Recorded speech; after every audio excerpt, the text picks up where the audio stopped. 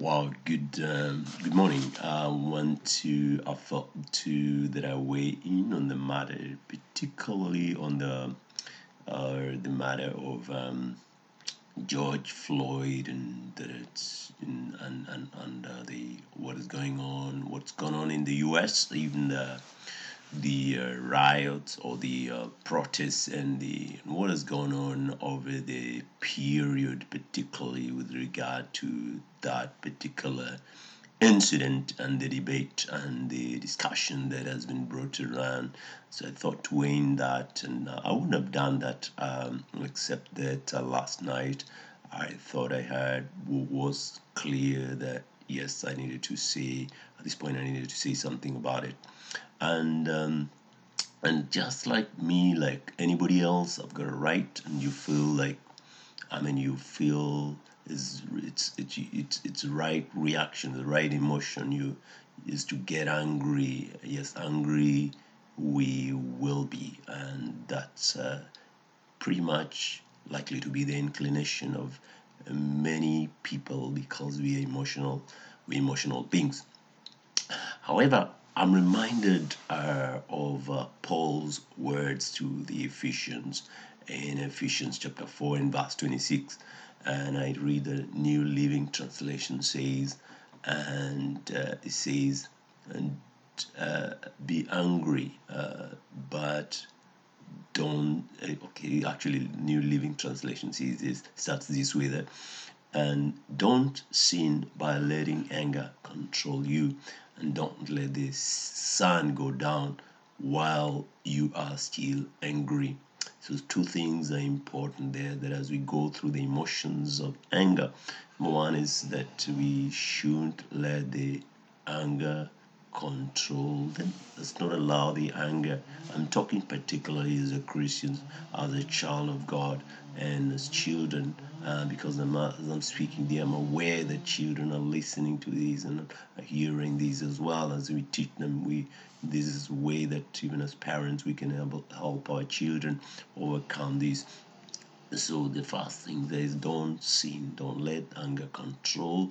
Don't sin by letting anger control you, and let's not sin by letting anger control the emotions, control us. So don't let also, the second thing is don't let the anger linger or live on. Then the only way to get around that is basically to forgive. And Jesus taught that in the prayer, which is really not the Lord's prayer, but our prayer, and forgive and vocalize it. And that is why it's an element of prayer. Vocalize it. That is the essence of forgive us our trespasses as we forgive those who trespass or sin against us. So that's one important way to deal with it. Another thing that I remember, I'm also reminded of the Serenity prayer that was written by theologian Neighbor Reinhard. I think Reinhard Neighbor was his name, and way back, I think, in the 19th century, and is the prayer. And I'll just recite the first part of it. It says, God, give me the grace to accept with serenity the things that cannot be changed, courage to change the things which should be changed, and the wisdom to distinguish the one from the other. Now, this is important. The first element there is that the grace, and to realize, to accept the things that cannot be changed. There are things that will not be able to change even overnight, and also, and the other hand, though, that's important though, is two elements there, the things we cannot change, and there are also things that the current to change the things which should be changed. Now, there are things for not everyone, though. There are things for some of us. Like now, tonight, I'm releasing this message because I believe that I have the courage to release this message because this I am hoping that I can influence the mind and I can influence somebody by releasing this message. In obedience to God, I'm releasing this message. So there are some of us, and there are some that will do something. A lawyer will go to court. A rights activist will make a phone call.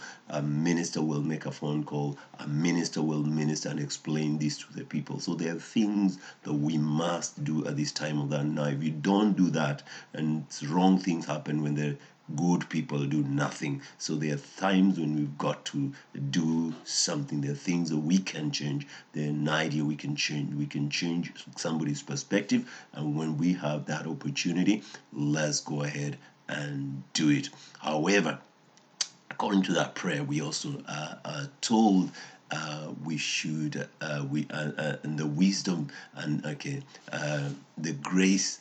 We should also have the grace to accept the things with serenity, the things that cannot be changed, and making also that wisdom to distinguish between that is very, very, very, very important.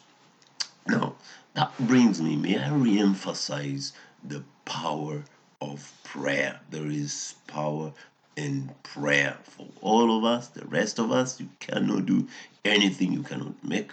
You may not have a platform to speak. I think prayer is very powerful.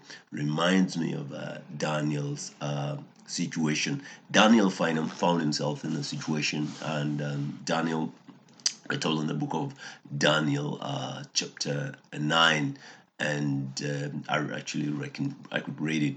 It says, and it was the first year, or chapter 9, and from verse 1, it was the first year of the reign of Darius, the Mede, the son of Ahasuerus, who became king of Babylon. During the first year of this reign, I, Daniel, learned from reading the word of the Lord as revealed to Jeremiah the prophet, that the Jerusalem might lie desolate for 70 years. So I turned to the Lord God and pleaded with him in prayer and fasting. I also wore a rough ballad and sprinkled myself with ashes. I prayed to the Lord my God and confessed. I stopped there at verse 4, not even go further. Now, important, let me just break it down. Now, Daniel understood the need at the moment from the reading Jeremiah. He understood. Now it's important. Information is important. And Daniel read the word of God. He understood the time. He understood. He read and understood what was happening. And it took, now when he understood the timing, and that is history. The book of Jeremiah is history. And the word of God is the record. So from the record, he understood what was happening. He understood the facts, and so he took to God in prayer, and so the other thing we see that Daniel took personal responsibility. Now he took it upon himself, confessing his sins and those of his people. And prayer takes things, carries the burden. So he had a burden. He prayed with a burden, and a burden to confess the sins, his sins, and the sins of his people. Now, important then, you see that God sent an answer explaining what was happening and what was going to happen in the time and now in that present time and in the future. It's important to see how God makes known his secrets. When we pray, God communicates to us, God reveals to us, God makes us understand the timings, understand the secrets. The only way that we access the secrets of heaven, we access the will and purpose of God, it is by prayer. And that reminds me again, the book of Psalms in chapter 25 and verse 14. This is what it says. It says, the secret of the Lord is with those who fear him. He will show them his covenant. Wow. God God reveals to us. We understand the time, even this time of coronavirus.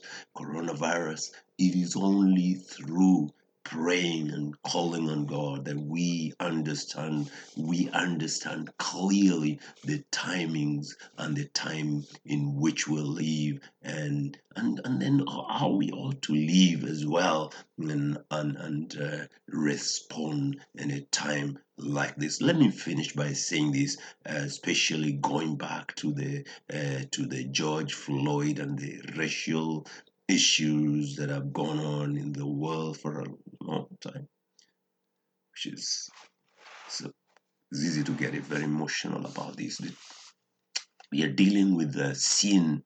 We are dealing with a system of injustice and evil hatched right at the Garden of Eden, and that has gone on over many years and centuries. And you can talk about. There's a lot to say about that, but um, and only God, whether we're talking about the poverty, we're talking about injustice and unfairness in the systems of this world.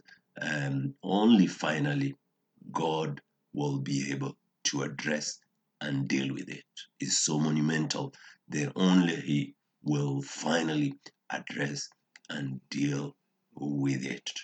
And so, as a child of God, can I also encourage you that let's remain God, right? Remain God and kingdom focused as a child of God. Behave. That means that we behave as God would have us do. The Lord bless you for listening to this particular word. Amen.